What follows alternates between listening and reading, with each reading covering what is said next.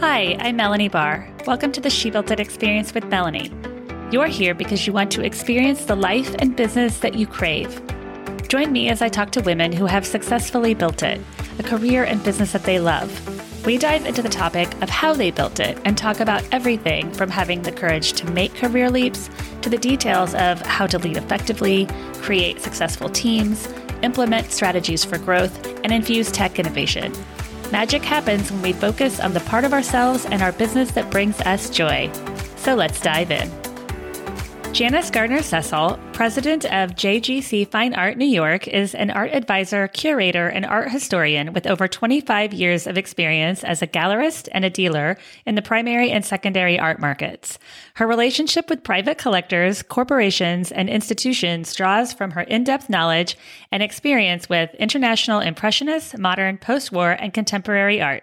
Thank you for joining us, Janis. Share with us more about who you are, your early career experiences, and what gave you the courage to launch JGC Fine Art. I grew up painting and studied at the Corcoran School of Art in Washington, D.C. when I was in high school, and always knew that I wanted to pursue a career with art. So whether the academic side or from the gallery side, in the beginning, it was just something that I loved. I wasn't sure of the career paths. At University, Barnard in New York, I had the opportunity to work in galleries on the weekends when I was in college. My junior year, I lived in France at Columbia school called Reed Hall and studied history of art. And then my senior year worked at the Drawing Center, which is a not-for-profit exhibition space in Soho. Once I committed to working with art, I pursued that in college, studying history of art. And then, as I had opportunities to work in the field, I did. It's so interesting how I think you know from a young age if you have that artistic ability and that creativity. I have an 8-year-old daughter and her art has exploded out of her bedroom. And so now she has a space in the garage where I said, feel free to do whatever, just don't get it on the car. Right. Right. That's great. For me, I knew that I was passionate about art that told a story about the time it was made. I've always been interested whether that time is the 18th century or whether it's contemporary art. Looking at art as both an object, but also as something that says something specifically about the moment it was made. So that's influenced my career and how I've worked. The first gallery where I was dedicated professionally was Wildenstein, which is Old Master and Impressionist painting. But also they worked with Pierre Bonnard, who's a post-impressionist, and Pablo Picasso. So we had a broad range of materials we were working with. So extraordinary paintings from really the 17th century through the early 20th century. And then after that, I pursued contemporary art at Marlborough Gallery. So I was a director there for almost 10 years. And that's what we would call primary market. Artists who are working with the art gallery were coming from the studio and helping those artists shape not only their careers, but individual exhibitions and publications and critical process of looking at their work. It's so amazing how art is an expression of who we are, the art that we choose, and how art can make a space come to life. Absolutely. I'm working on 2 projects right now that relate to your observation very well. So one is a home, a house near the ocean. The design of the house and also the ethos of the house is there for relaxation, to revive, to have fun, to feel like really fresh. And so the art that we're choosing will reflect that. Also, it's a house that has lots of sunlight because it's a contemporary home, and it will have breezes and doors open and, sand. So we're choosing things that are beautiful and by significant artists also reflect the feeling that the owner wants to have in the house. A recent project was for Chef Daniel Boulou. We created a biennial art program for his Michelin-starred restaurant on 65th Street. And there we have 4 large canvases by the American master Alex Katz and photographs by Robert Mapplethorpe, and we'll have work by Robert Motherwell in the private dining room. So there, the goal is completely different than a beach house, right? So there, the work is really, really beautiful, but also says something about the American experience and working with American masters. Chef Daniel created his career, although he's from Lyon, he really became one of the most famous French chefs in the world in America and in New York. So the art reflects the relationship of American artists, but also like Motherwell had a long relationship himself with France. So those were really specific choices. They look great in the space, but also the concept behind them. That's so beautiful that you can bring all of those elements together. Thanks. It's a challenge, but a great challenge. I mean, that's what gets me excited and motivated, is to try to do a great match between the collector or the environment and the work that we choose. What gave you the courage? What was that moment where you said, I'm going to start JGC Fine Arts? After being in galleries for more than 25 years, and I have done different elements of everything that one can do when you direct a gallery, whether you're consigning works, selling paintings, organizing art fairs around the globe, being involved in all the thousands of decisions that have to be made in running a business like that. I needed to have some different kinds of experiences with clients and with artists, and also with my family. And that was a significant factor in being able to choose the timing. It's important that we don't lose the precious childhood years because they're fleeting. And my daughter's now 16, and reflecting on the fact that I really was not present for many of her early years because I was just on the road. Art fairs in Hong Kong take weeks to fly there, work, fly back. And, all of a sudden it's like 2.5 weeks is gone by and you're like, whoa. So that was something that had to really be addressed for my own self, but for the sake of my family. So after having spent a long time working successfully in my field with great colleagues, it made sense for me to do that with my personal situation in mind first. Mm-hmm. It was probably also wonderful for her to see a mom that was following her passions. Oh yeah. That's pretty clear for her since I'm like 24/7 all about art. Yeah. So yeah, she's like, Mom, not another museum, please. So yeah, probably a little bit tedious for her at moments, but I do think she's the kid in her school who knows the most about art. So that's always good. Yeah. What do you like the most about working in fine art? And what do you like the most about what you do? Working with art by some of the greatest artists of our time is, first of all, a responsibility to the artist's legacy and to what we're talking about, very valuable works of art, many millions of dollars. So it's a responsibility to my clients who are the owners, to the people that I'm either selling them to or for, and also to the legacy of the artist and the object itself. It really, once it leaves the artist studio, it has a life of its own. There's scholarship that's really important about that, making sure that we know where these paintings have been, who's owned them, where they've been exhibited. Is there literature? Are there reviews? What is the state of conservation of these objects? I mean, it becomes part of our patrimony. Is in many countries in the world, they fight to keep these paintings in their countries. Like the Louvre right now is challenging the purchase of a Chardin painting, which was bought by another institution. And they're actually saying, we're not going to let it go. We may not let it go because we think this painting is too important to French art and to our culture. So that really says something about how the imagination and history are transferred in objects. And they take on a life of their own. Like, for example, at Christie's 10 days ago or so, they sold for a great sum Sage Blue Maryland by Andy Warhol from 1964. So that painting is beautiful, very iconic picture. People were fighting for that painting. Collectors were, who had the funds to do that, and they should, because it's a really extraordinary painting that is one of the most recognizable objects in the world is a Warhol Maryland. Regardless of the color of the Maryland. He did different colors, but just like you would say that Mona Lisa is probably one of the most recognized paintings in the world. I love that you say, once the art leaves the artist, it takes on a life of its own. It's so fun to think about art in that way and how we all interpret art differently.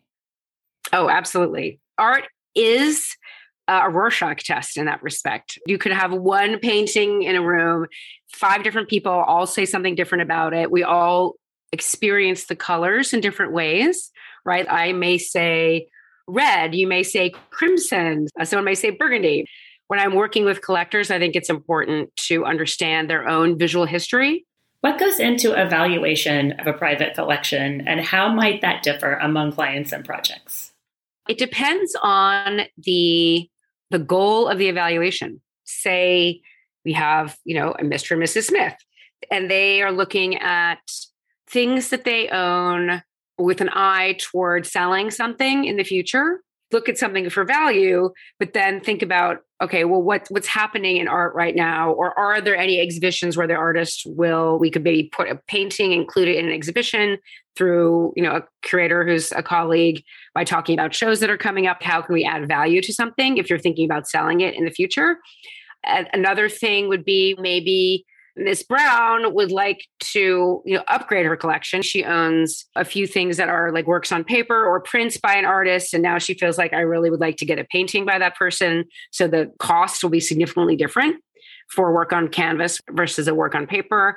And so does that mean we look either at the artist gallery, or we look at secondary market, either in galleries or at auction, to try to find something by that person. And then once they've done that, okay, do you want to keep the original drawing you had? Like, does that become something you want to have this artist something more than one of that person in your collection? Or is that something now you want to sell that and then use that money for something else? So there are many different conversations to have. And then there's the person who's literally just starting out, has a new property, or decides, okay, well, now I have X dollars that I feel comfortable spending on something that I want to look at every day. So how do we frame a conversation about value, about budgeting? In that situation, I like to look with people who are really fresh, start to identify what they like visually. And then when we decide what that is, then when we know when they have like a budget that they've decided, we can figure out like, what is it that looks like the thing you love the most, either by that artist or by someone else who relates to that artist that's, actually affordable, right? Say you'd love to have a Rothko painting, but frankly, a big canvas will be like $70 million. Most people don't have that. That's just reality. And that's totally fine, because there are plenty of great artists who are working in an abstract mode with color. If that's what you're going for, you like the feeling of that, but you can't actually have a Rothko, there's plenty of other things to find that can maybe communicate that. That's so interesting how art blends the creativity with also the business side, that blends those two.